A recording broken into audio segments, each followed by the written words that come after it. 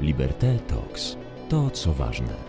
Seria Liberté Talks realizowana jest dzięki wsparciu Google oraz Państwa darowizną. Na podcast Rozmowy NIEnormatywne zaprasza Joanna Łopat.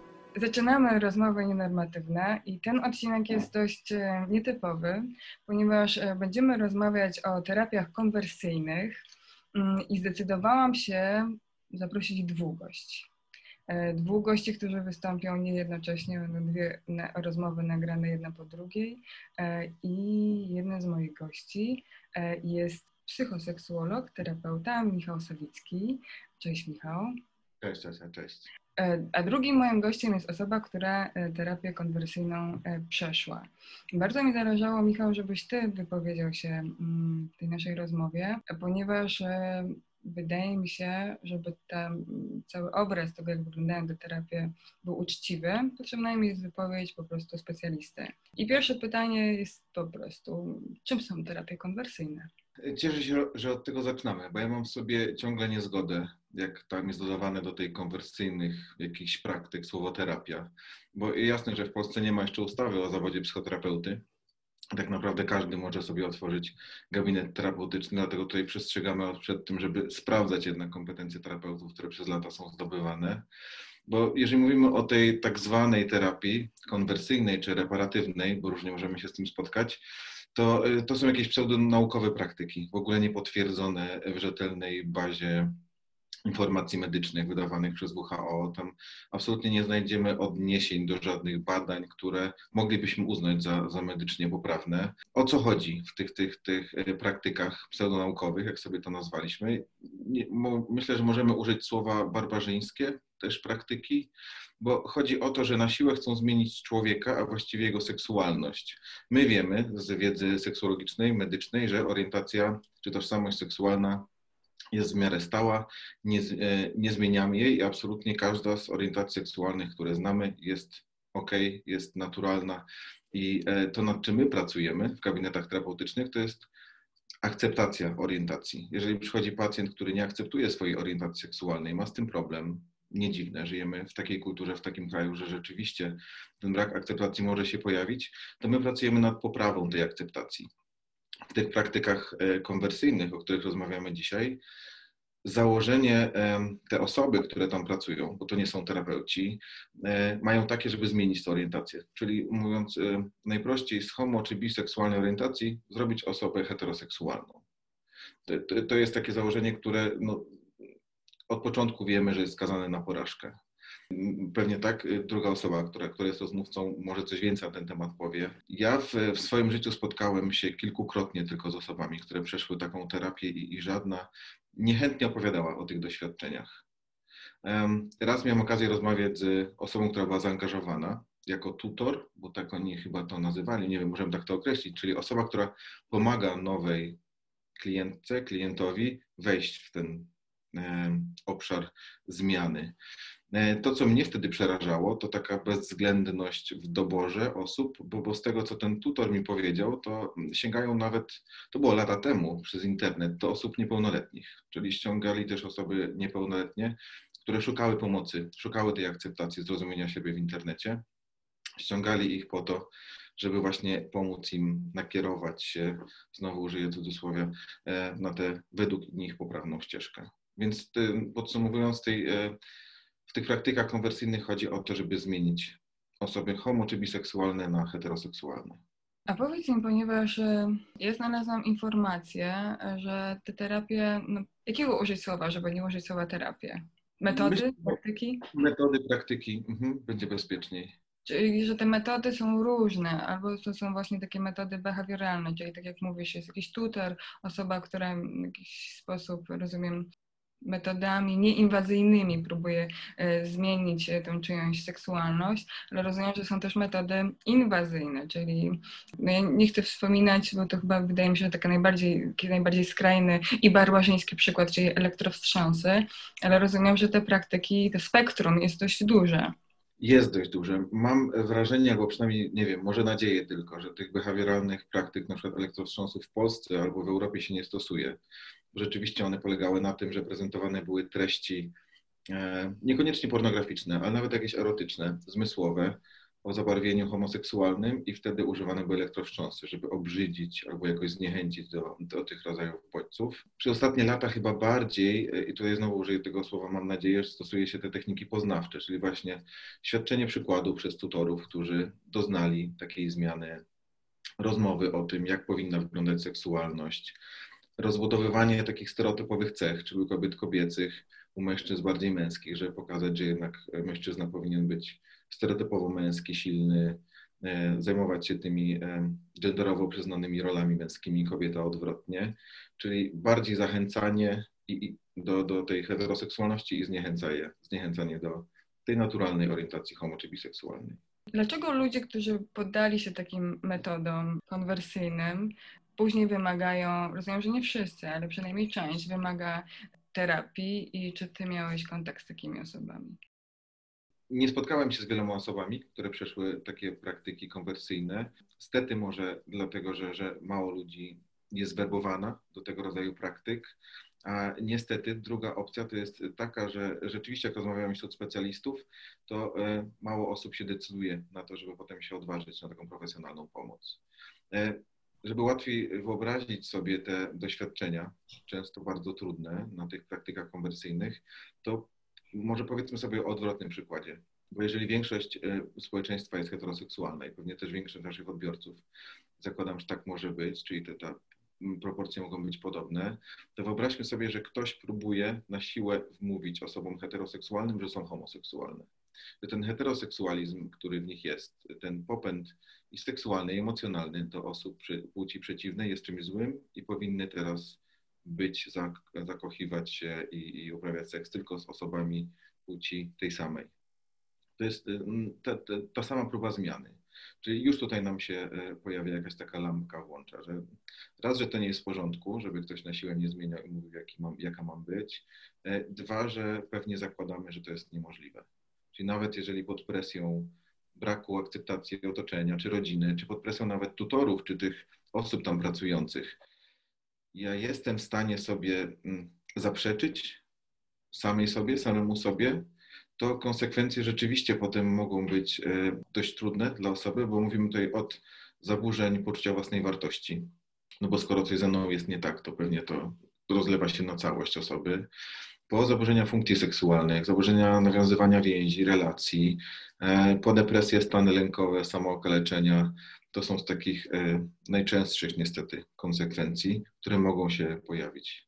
To wszystko, co mówisz, brzmi bardzo niepokojąco, a jednocześnie wydaje mi się, że w takim powszechnym myśleniu w Polsce niepokojące nie jest.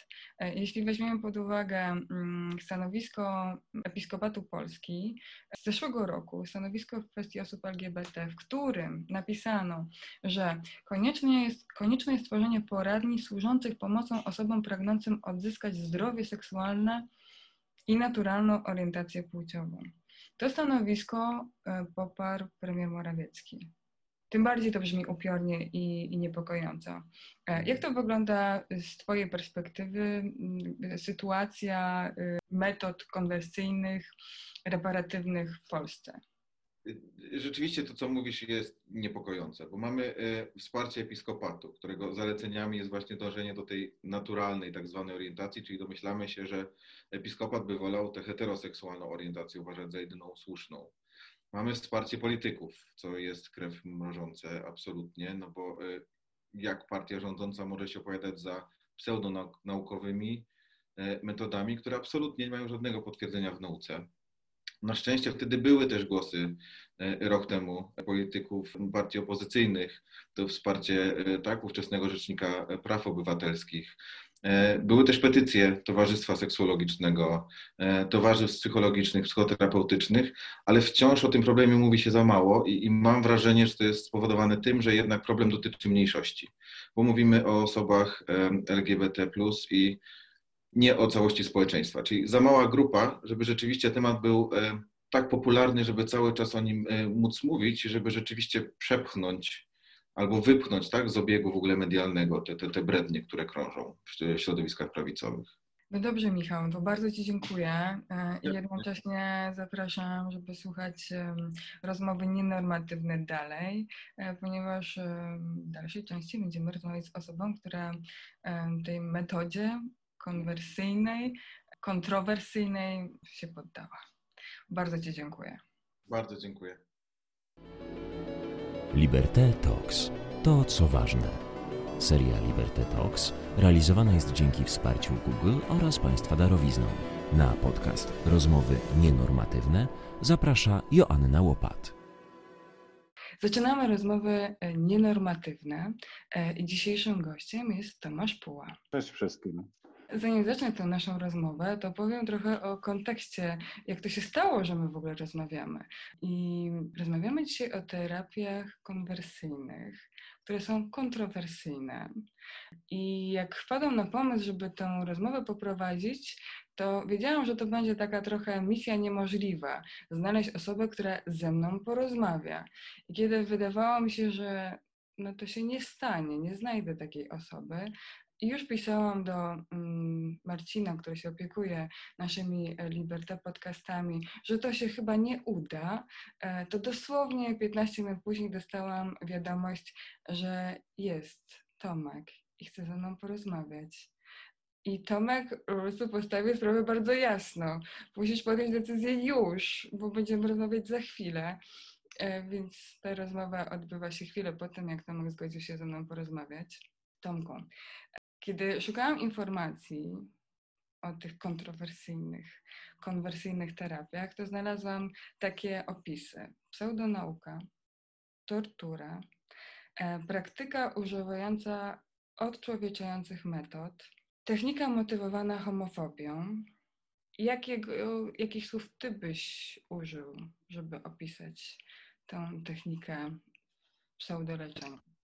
Na samym początku, zanim powiem wszystko złe, a mam dużo złego do powiedzenia na temat wszelkich terapii konwersyjnych, reparatywnych, czy jak je nie nazywać, to też muszę powiedzieć jasno i wyraźnie, że one nie wszystkie jakby wynikają z takiej homofobii, przynajmniej nie z homofobii świadomej.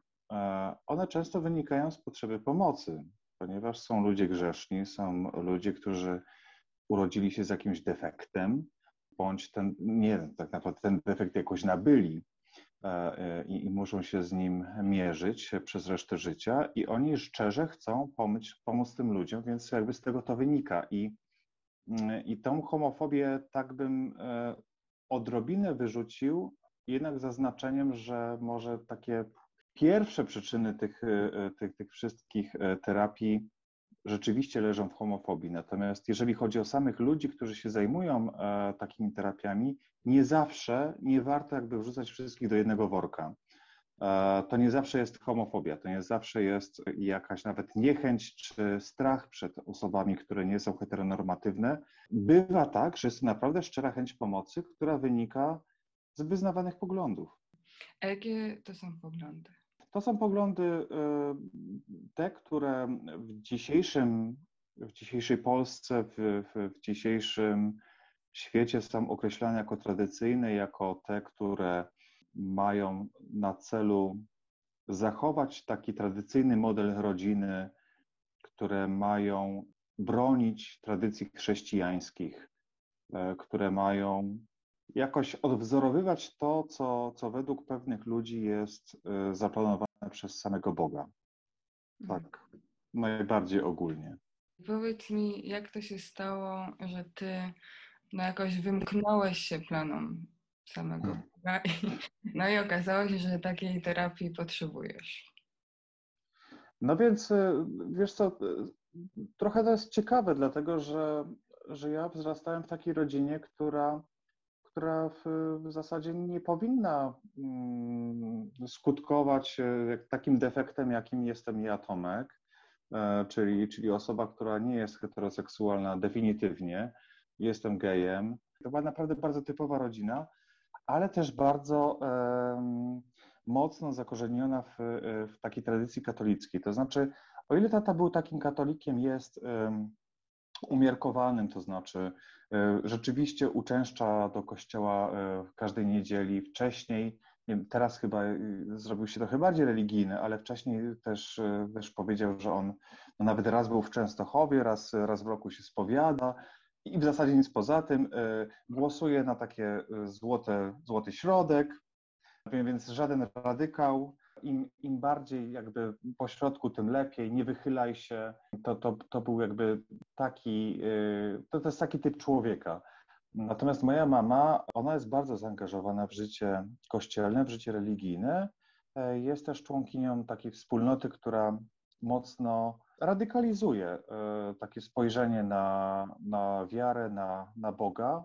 I przez to też trochę w moim domu był taki rozdźwięk. To znaczy, z jednej strony miałem tatę, który podawał mi taką receptę na życie złotego środka, walczenia o swoje, ani nie skłaniania się ku jakimś radykalizmom religijnym, prawicowym czy lewicowym, ani też jakby zupełna obojętność też nie była jakby jego działką. Natomiast mama była bardzo jasno określona, to znaczy przez to, w jakiej wspólnocie była, to też starała się wiarę Kościoła rzymskokatolickiego jak najwierniej mi przekazać i wpajać mi to po prostu od samego początku do końca. Ja pamiętam, że razem z moją siostrą każdej niedzieli mieliśmy tak zwane laudesy. Moja mama jest członkinią takiej wspólnoty, która też dużą wagę kładzie na wychowanie swoich dzieci. I każdej niedzieli mieliśmy laudesy, czyli jutrznie taką modlitwę poranną i są fragmenty Biblii kilkunastowersetowe, które ja pamiętam do dzisiaj, dlatego że co niedzielę ją recytowałem po prostu. Już nie musiałem czytać, tylko kantyk Zachariasza jakby pamiętam do dzisiaj. I to miałem wpojone. I wiesz co, przepraszam, bo to może rozwleknie się bardzo długo, ale muszę opowiedzieć, żeby też ten kontekst był jakiś taki uczciwy.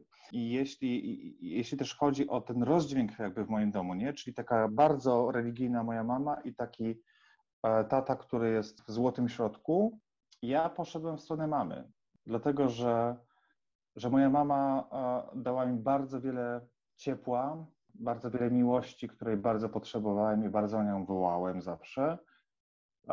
I też mnie pociągały takie idee pod tytułem ktoś cię uderzył w lewy policzek, nastaw mu i drugi. Jeśli ktoś zabrał ci płaszcz, nie odmawiaj mu i szaty.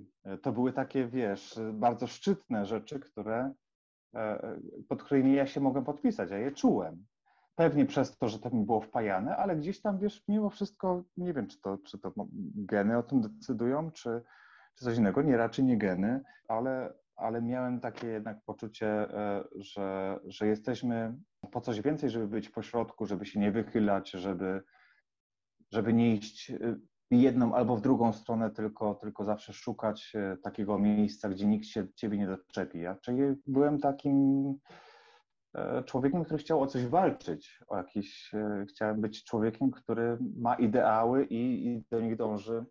I mama rzeczywiście wskazała mi taką drogę, gdzie mógłbym jakieś ideały realizować i to robiłem. Zaskakuje mnie to, że mówiąc o tym, opisując tę rzeczywistość, mówisz o sobie w czasie przeszłym. Byłem człowiekiem, który w coś wierzył. Tak. To oznacza, że to jest twoja przeszłość i te nauki, ta wiara nie jest elementem tej rzeczywistości, w której teraz funkcjonujesz i tej osobowości, którą teraz reprezentujesz?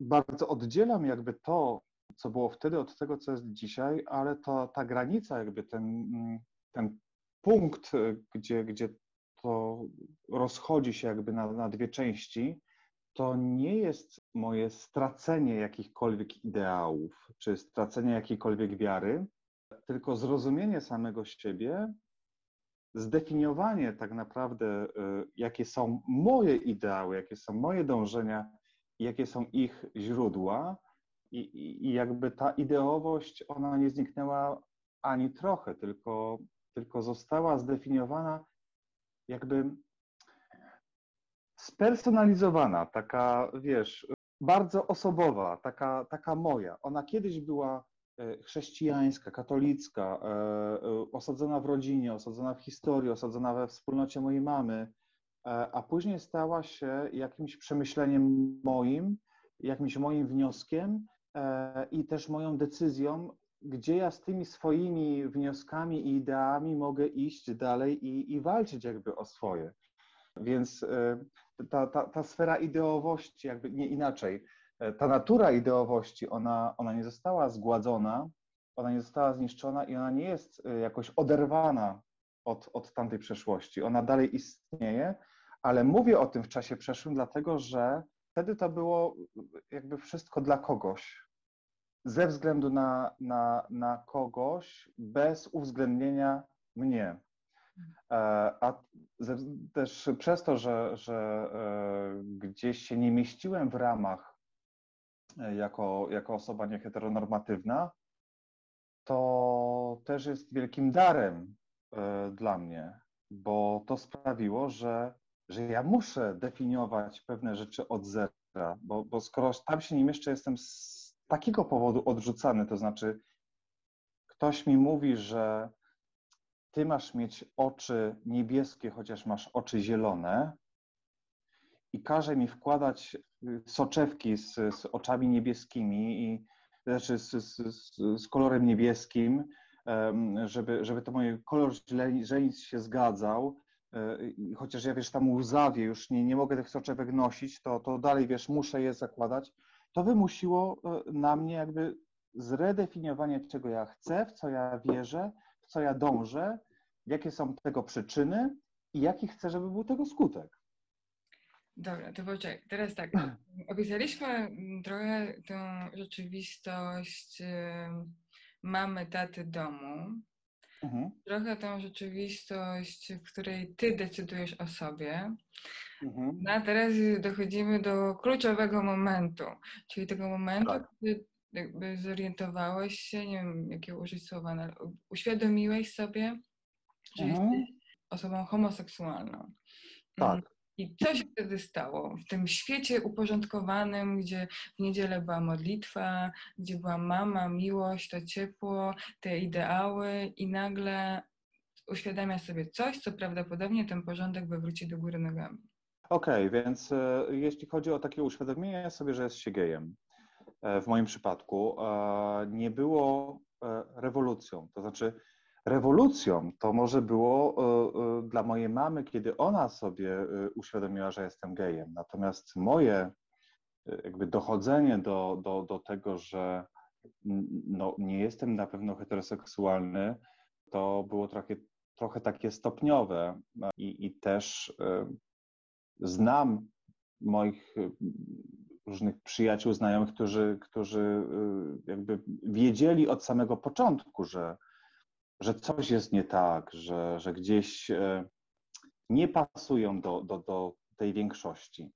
Ja nie miałem takiego poczucia. Dopiero w momencie, kiedy pojawił się popęd seksualny, ja zorientowałem się, że on jest ukierunkowany no nie tam, gdzie jakby większość tak ma, nie? Że coś jest ze mną nie tak. Więc to było troszkę takim procesem lekkiego orientowania się, że coś jest nie tak, później jakichś pierwszych kontaktów i tak dalej, i tak dalej. I to było na przestrzeni tak naprawdę lat, więc to nie był taka rewolucja pod tytułem nie wiem, pod prysznicem nagle przed szkołą odkryłem, że jestem gejem i nagle świat się zawalił. Przez 3 dni po prostu płakałem w poduszkę, bo się zorientowałem, że jestem gejem. No nie, to moje orientowanie się, że jestem gejem, trwało jednak jakiś czas, więc to było takie łagodne przejście. Mniej łagodne było dla tych, którzy się później o tym dowiadywali,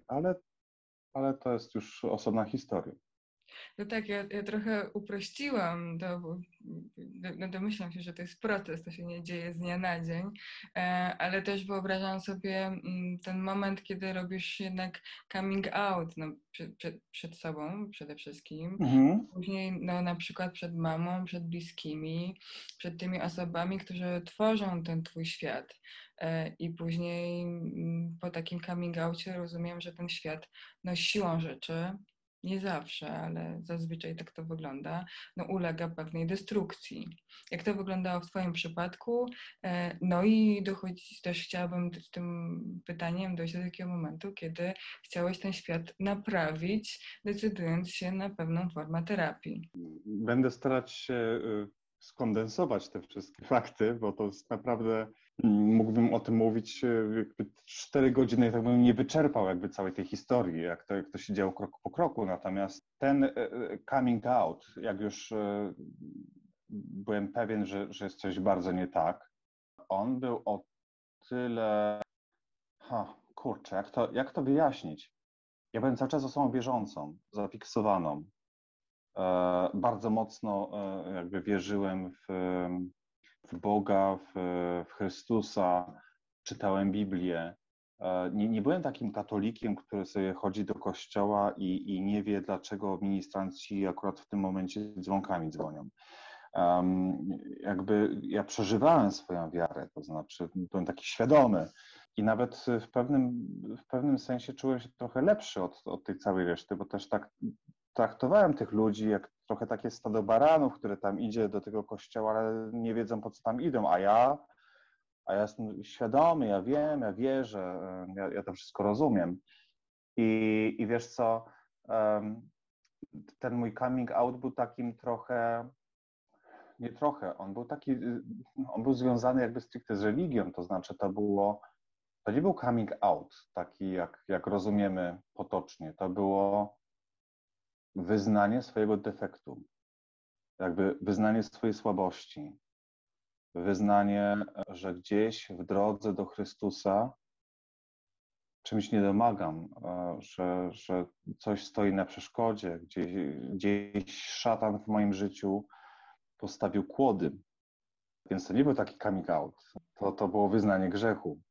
I to było jakby, ja teraz nie mówię, żeby nikt tego nie zrozumiał, że to jest jakieś ironiczne, sarkastyczne, jakkolwiek. Ja mówię tak, jak odczuwałem wtedy.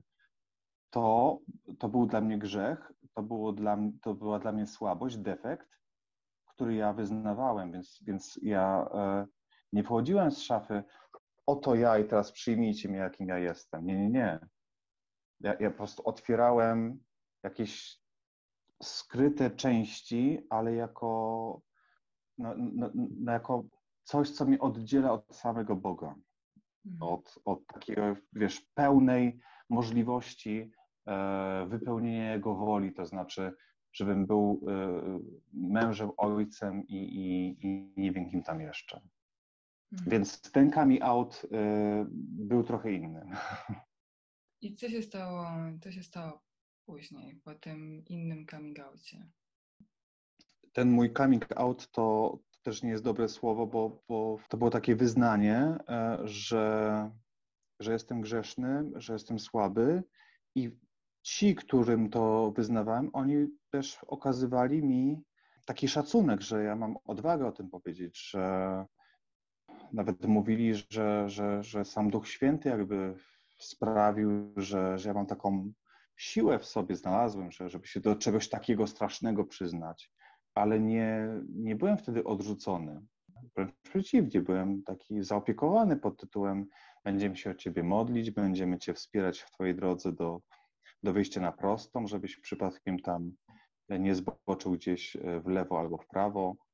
Więc ja wtedy tak naprawdę otrzymywałem wsparcie, którego oczekiwałem. Tylko chciałem od ludzi. Znaczy ja sam się nie godziłem z tym, że jestem gejem.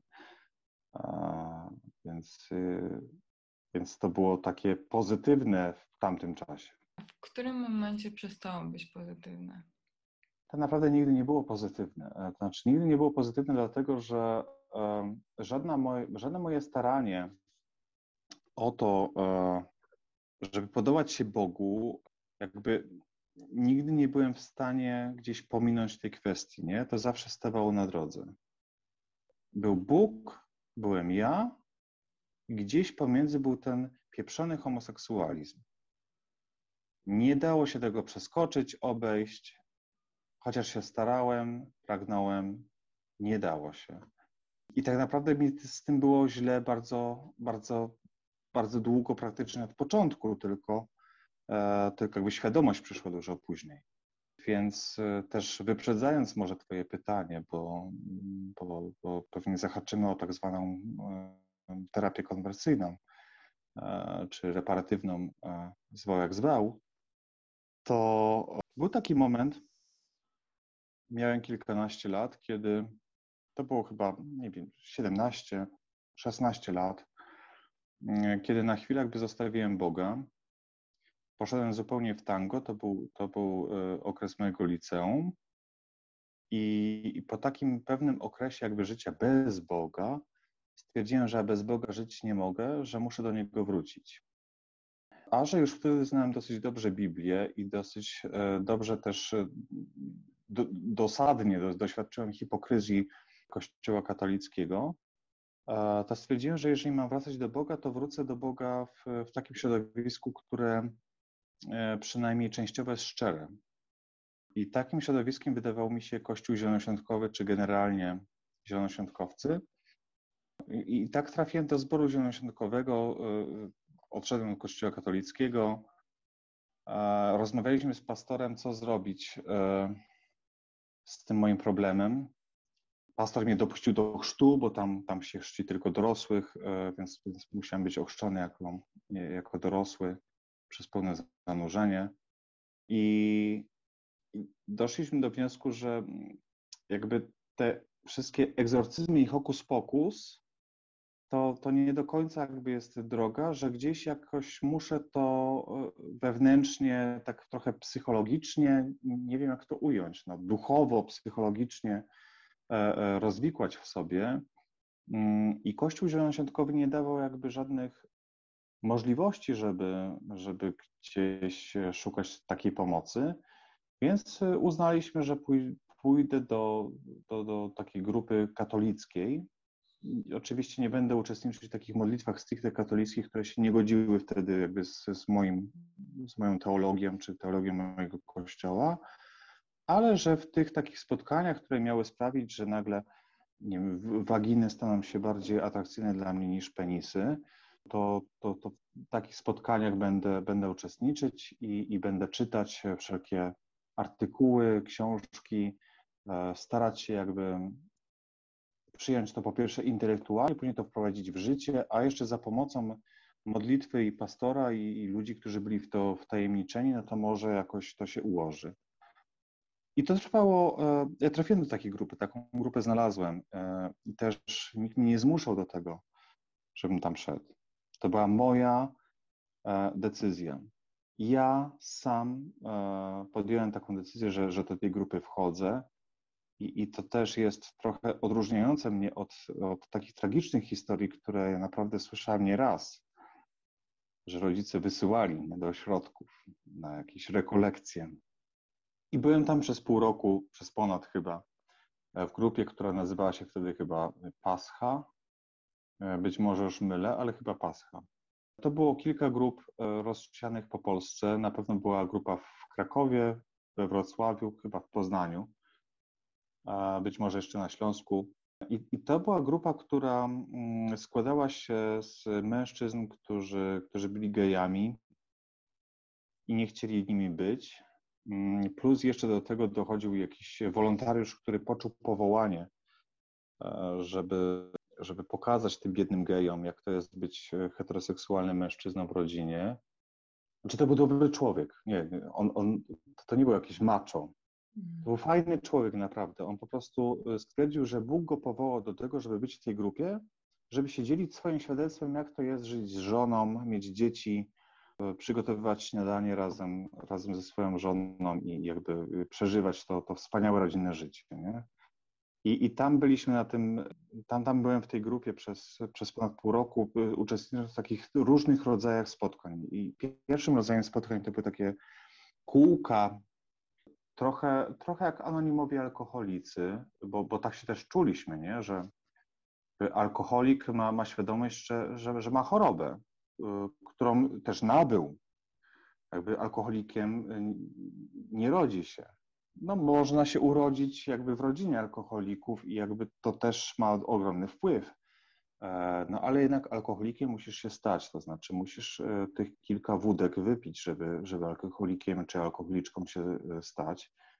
I też my traktowaliśmy się jako homoseksualiści, którzy też musieli kilka razy poszaleć, żeby się tymi homoseksualistami stać, nie? Nawet jeżeli nie poszaleć w realu, to przynajmniej w myślach. Więc tak się traktowaliśmy.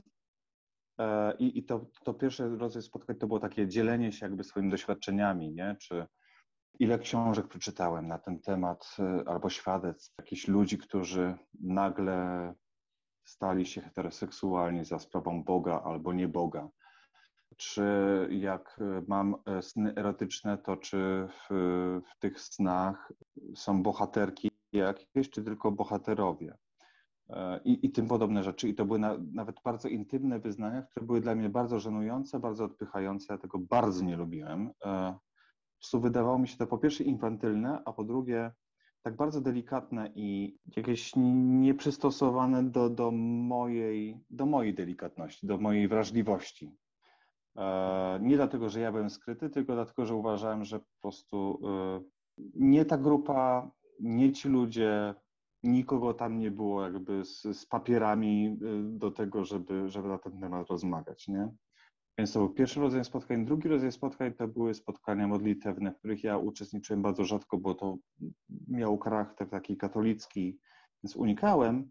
Trzeci rodzaj spotkań to były spotkania sportowe, to znaczy gry zespołowe, które miały sprawić, że my nagle staniemy się heteroseksualni, bo powrócimy do swojego dzieciństwa. To też była cała ta teoria, że my jesteśmy tymi biednymi pedałami, dlatego że kiedyś w dzieciństwie ojciec nas nie kochał, matka była nadopiekuńcza, środowisko chłopców nas odrzuciło, dostaliśmy piłką w jaja 3 razy, zniechęciliśmy się do sportu, zamknęliśmy się w sobie i teraz to musimy wrócić jakby do tamtych lat i zbudować wszystko od nowa i zacząć właśnie grać w piłkę, w kosza. No i były te spotkania na halach sportowych i tak dalej, i tak dalej. Więc to był taki też rodzaj tej terapii. Rozgadałem się. Dobra, Tomek, powiedz mi, dlaczego na samym początku, jak Ci zadałam to pytanie, powiedziałam, że to jest pseudonauka, tortura, praktyka odczłowieczająca. Takie znalazłam określenia. Jakie one mają zastosowanie do tej rzeczywistości, której Ty doświadczyłeś? Słuchaj, nie ma lepszego obrazu jakby odczłowieczenia, jak powiedz, pokaż albo okaż człowiekowi, że nie jest człowiekiem. Bez względu na to, jakby którego tematu dotykasz, nie? Możesz nie być człowiekiem, bo jesteś ideologią. Możesz nie być człowiekiem, bo przekraczasz jakieś granice państw, bo tak cię sytuacja zmusiła. Możesz nie być człowiekiem dlatego, że masz nie tę płeć, która jest bardziej wartościowa. Możesz nie być człowiekiem dlatego, że masz nie ten kolor skóry. Możesz nie być człowiekiem dlatego, że twój status finansowy, ekonomiczny jest nie ten. Możesz nie być człowiekiem dlatego, że twoje poglądy nie podobają się większości.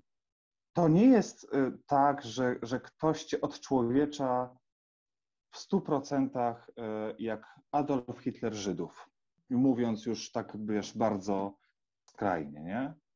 Odczłowieczeni jesteśmy w różnych sferach naszego życia i jeżeli ktoś ci mówi, że jesteś kimś, kim nie jesteś, to znaczy, że to, kim jesteś, jest wynikiem twojego, nie wiem, wychowania, jest to defektem, chorobą, a nie to, kim ty po prostu jesteś, to jest odczłowieczenie, to jest zabranie ci po prostu ciebie.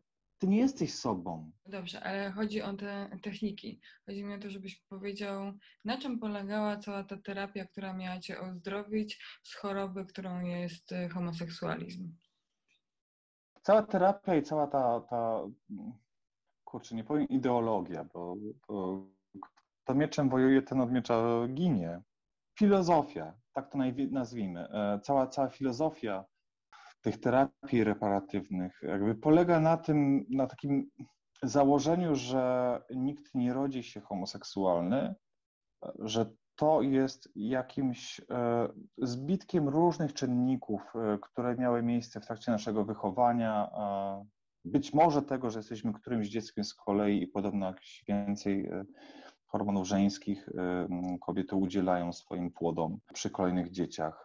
Różne są jakby podawane przyczyny, natomiast generalnie jest to uznawane za coś, co odbiega od normy, co jest nienaturalne.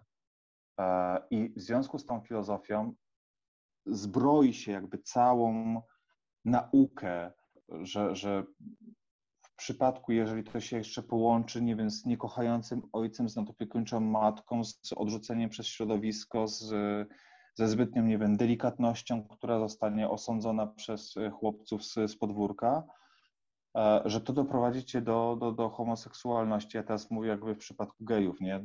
Ale to jakby możemy sobie przełożyć na różne przykłady.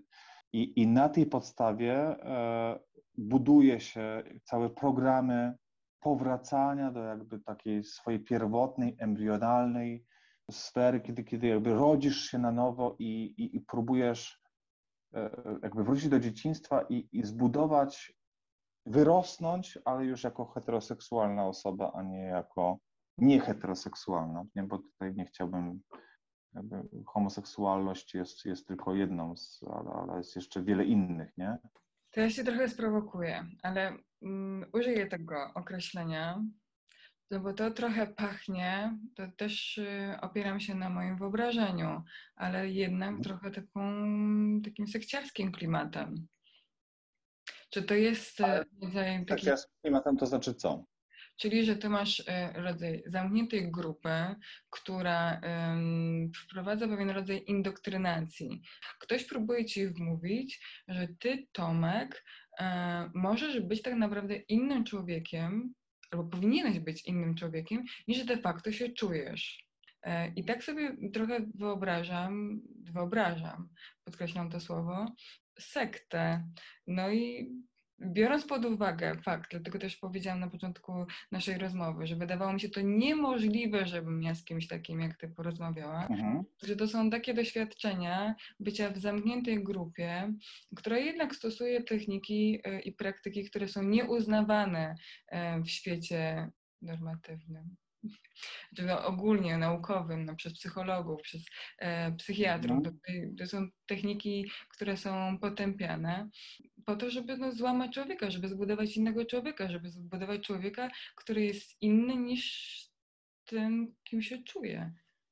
No dobrze, ale żyjemy na planecie Ziemia. Mówisz o sekcie. Sekta, wiesz, to są bardzo różne definicje sekty. Natomiast generalnie jest to grupa i z takim nakreśleniem grupa to znaczy nie większość, nie? Czyli jakaś mniejsza część całej społeczności, całego społeczeństwa, która jakoś się odróżnia, która ma jakieś swoje bardzo specyficzne zasady.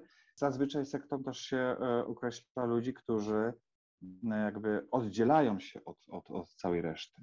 Fajnie, gdyby to tak było, że ja byłem w sekcie, ale ja nie byłem w sekcie, ja byłem w społeczeństwie i dalej w nim jestem. To nie jest sekta. To znaczy, jeżeli ktoś mi mówi nie obnoś się, a nosi obrączkę na ręce, to nie jest sekta.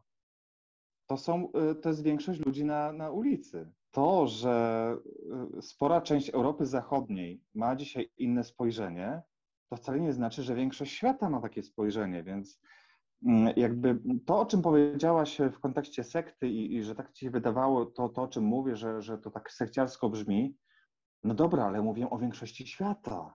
Ale nie, ale to jakby się zgadzamy. No ja też wiem, że którzy mówią jakby ci, sprowokowałaś, nie tylko chcę, żeby to to wybrzmiało. jest coś dobrego i to jest jedyna właściwa droga. Okej, jakby to jest jakby jasne, ale to jest co innego, no poszedłeś na terapię, czyli do zamkniętej grupy. Umówmy się, jeżeli spotykają się, użyłeś tego porównania do anonimowych alkoholików, jednak No tak. anonimowi alkoholicy to nie jest większość osób, które spotykamy na ulicy, to jest jakaś zamknięta grupa, z jakiegoś powodu większość tych osób chce pozostać anonimowa, no i A tak, to nie jest sekta. to nie jest sekta, tak, to jest oczywiste, że to nie jest sekta, ale mówię o tej sytuacji, w której ty się znalazłeś. Znalazłeś się w sytuacji, w której Dobra, ale trzymamy się tego przykładu. Dlaczego anonimowi alkoholicy nie są sektą? Dlatego, że większość społeczeństwa, no myślę, że zdecydowana, wie, że są to ludzie, którzy chcą wyjść z jakiegoś problemu. Tak jak ty. Chciałeś wyjść z problemu. I ja też nie byłem w sekcie, ja tylko chciałem wyjść z jakiegoś problemu. No I większość społeczeństwa biła brawo. Ale metody, które są stosowane w grupach anonimowych alkoholików po to, żeby ich wyzdrowić, są uznawane za, pewnie są różne te metody leczenia alkoholizmu, ale za właściwe. Tymczasem terapia, na którą ty się zdecydowałeś, jest uznawana za niewłaściwą, nawet przez Watykan. Zatem co tam się takiego działo, jeśli możesz to pisać, bo sam wspomniałeś o tym, że masz dużo do zarzucenia tym metodom, tym praktykom, co byś skrytykował i co powoduje, że te praktyki są uznawane za pseudonaukę, jednak robiącą krzywdę ludziom. To znaczy, głównym moim zarzutem jest w ogóle założenie, że homoseksualność jest przypadłością, której można się wyzbyć. Więc po pierwsze nie jest przypadłością, a po drugie nie można się jej wyzbyć. I to jest podstawa. Mówisz o Watykanie, ja nie wiem, o którym Watykanie ty mówisz, bo to, że papież Franciszek przyjmuje sobie jakichś kolegów gejów z Argentyny, a swoimi decyzjami wcale jakby nie potwierdza, że aż tak bardzo jest otwarty, no to dalej mówimy jakby o różnych Watykanach, nie? To, że medialnie Watykan jest taki albo inny w oczach takich mediów popularnych, jeżeli chodzi o papieża Franciszka, to wcale nie znaczy, że tam się w tych strukturach cokolwiek zmienia. Wręcz przeciwnie. W momencie, kiedy kościoły katolickie w Niemczech wywieszały flagi tęczowe, tam prawie do schizmy doszło. I to w Watykanie, nie gdzie indziej. I to przy tym Franciszku. Więc no mówimy o innych Watykanach. Dobra, a teraz mówmy o tobie. Co byś zarzucił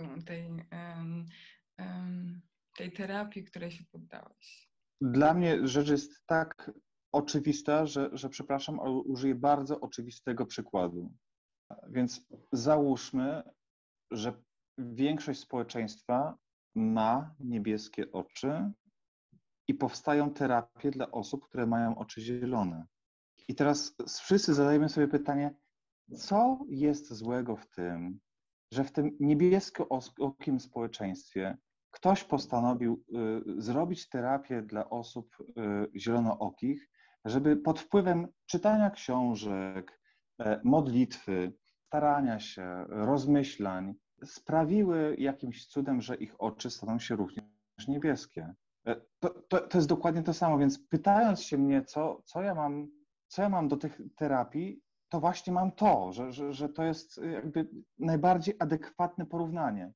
Nie jesteś w stanie zmienić tego, kim jesteś. No, nie zmienisz swojego koloru skóry, nie zmienisz tego, że urodziłaś się w takiej rodzinie, miałaś takiego tatę, taką mamę, takie geny ci przekazali.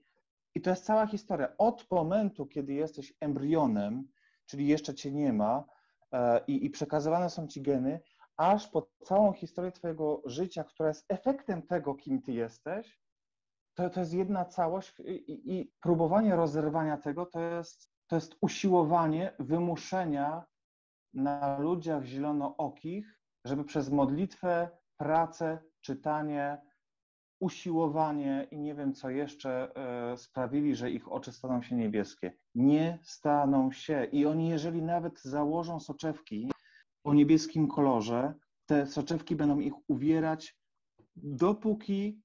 dopóty nie ściągną ich, nie uznają, że nie, sorry, ja jednak jestem zielonooki i to miało miejsce. Słuchaj, ja muszę się do czegoś przyznać. Ja liczyłam na to, że w tej rozmowie ty mi powiesz, że leczono cię wodą święconą, że łamano ci kości na jakimś kole, że kazano ci klęczeć na grochu. No i różne rzeczy sobie tak wyobrażałam, żeby było tak pikantnie. Jakbyś się zgłosiła, wiesz, co 2 tygodnie wcześniej, to nie bym dotarł do takich osób, którzy takie doświadczenia mają, ale to nie ja.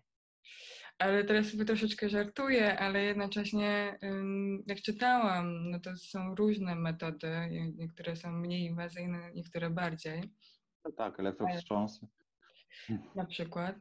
Ale wracając do ciebie, chciałam zapytać o ten moment, kiedy się zorientowałeś, że nie będziesz niebieskooki. I zrezygnowałeś, rozumiem, z tej terapii i postawiłeś na siebie, na ten swój kolor oczu. Co to był za moment, jak odbywał się ten proces dochodzenia do tego, kim teraz jesteś i z kim teraz rozmawiam? Okej, więc z terapii zrezygnowałem po pół roku, dlatego że nie widziałem żadnych efektów tej terapii, ale to nie było tak, że ja zrezygnowałem z walki o to, żeby być normalny.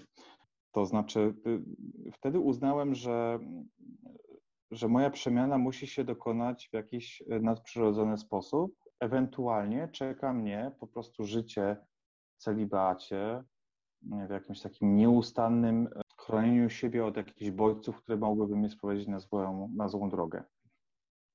I żyłem tak przez kilka lat, mając swoje zloty i upadki. To znaczy, to nie były lata celibatu, to były lata, kiedy ja przez jakiś czas byłem bardzo blisko Boga, jak to wtedy się określało, czy jak ja to wtedy określałem.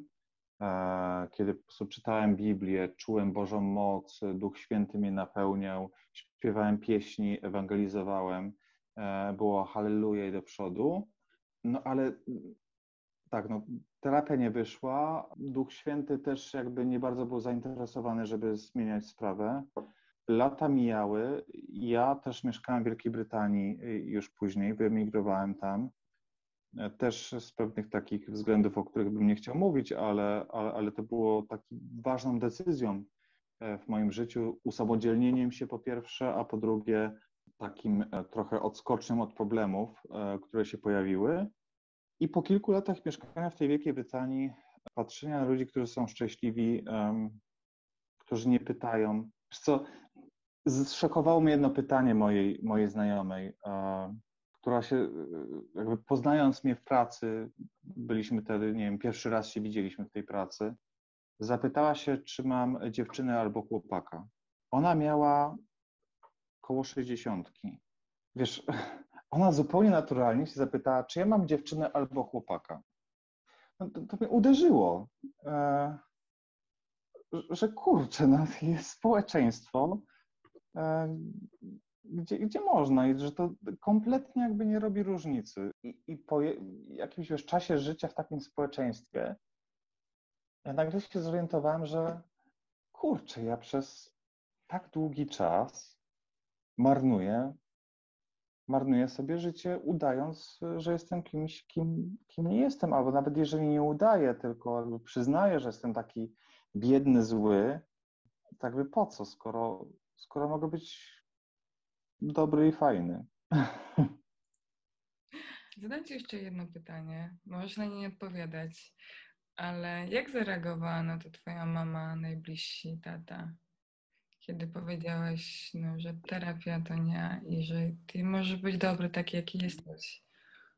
Jeśli chodzi o moją mamę, ja powiedziałem mojej mamie, że jestem gejem w momencie, kiedy jeszcze liczyłem na pomoc sił wyższych, więc to nie był coming out, to było wyznanie grzechu, czy słabości. Przyznanie się, nie, do słabości.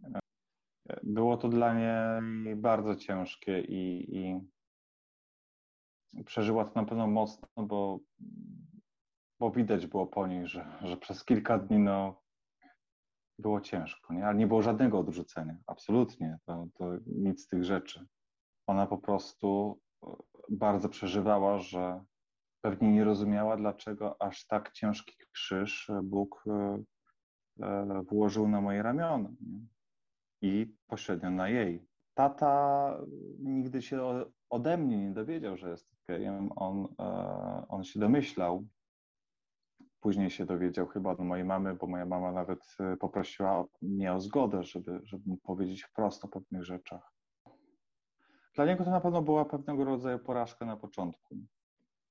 Ale myślę, że dzisiaj mój tata sobie radzi z tym dużo lepiej niż moja mama. Ostatnie pytanie. Ostatnie. Jaki masz naprawdę kolor oczu? Chyba piwny, ale z takimi zielonymi, no tam coś zielonego jest. Bardzo Ci dziękuję. Dzięki, cześć.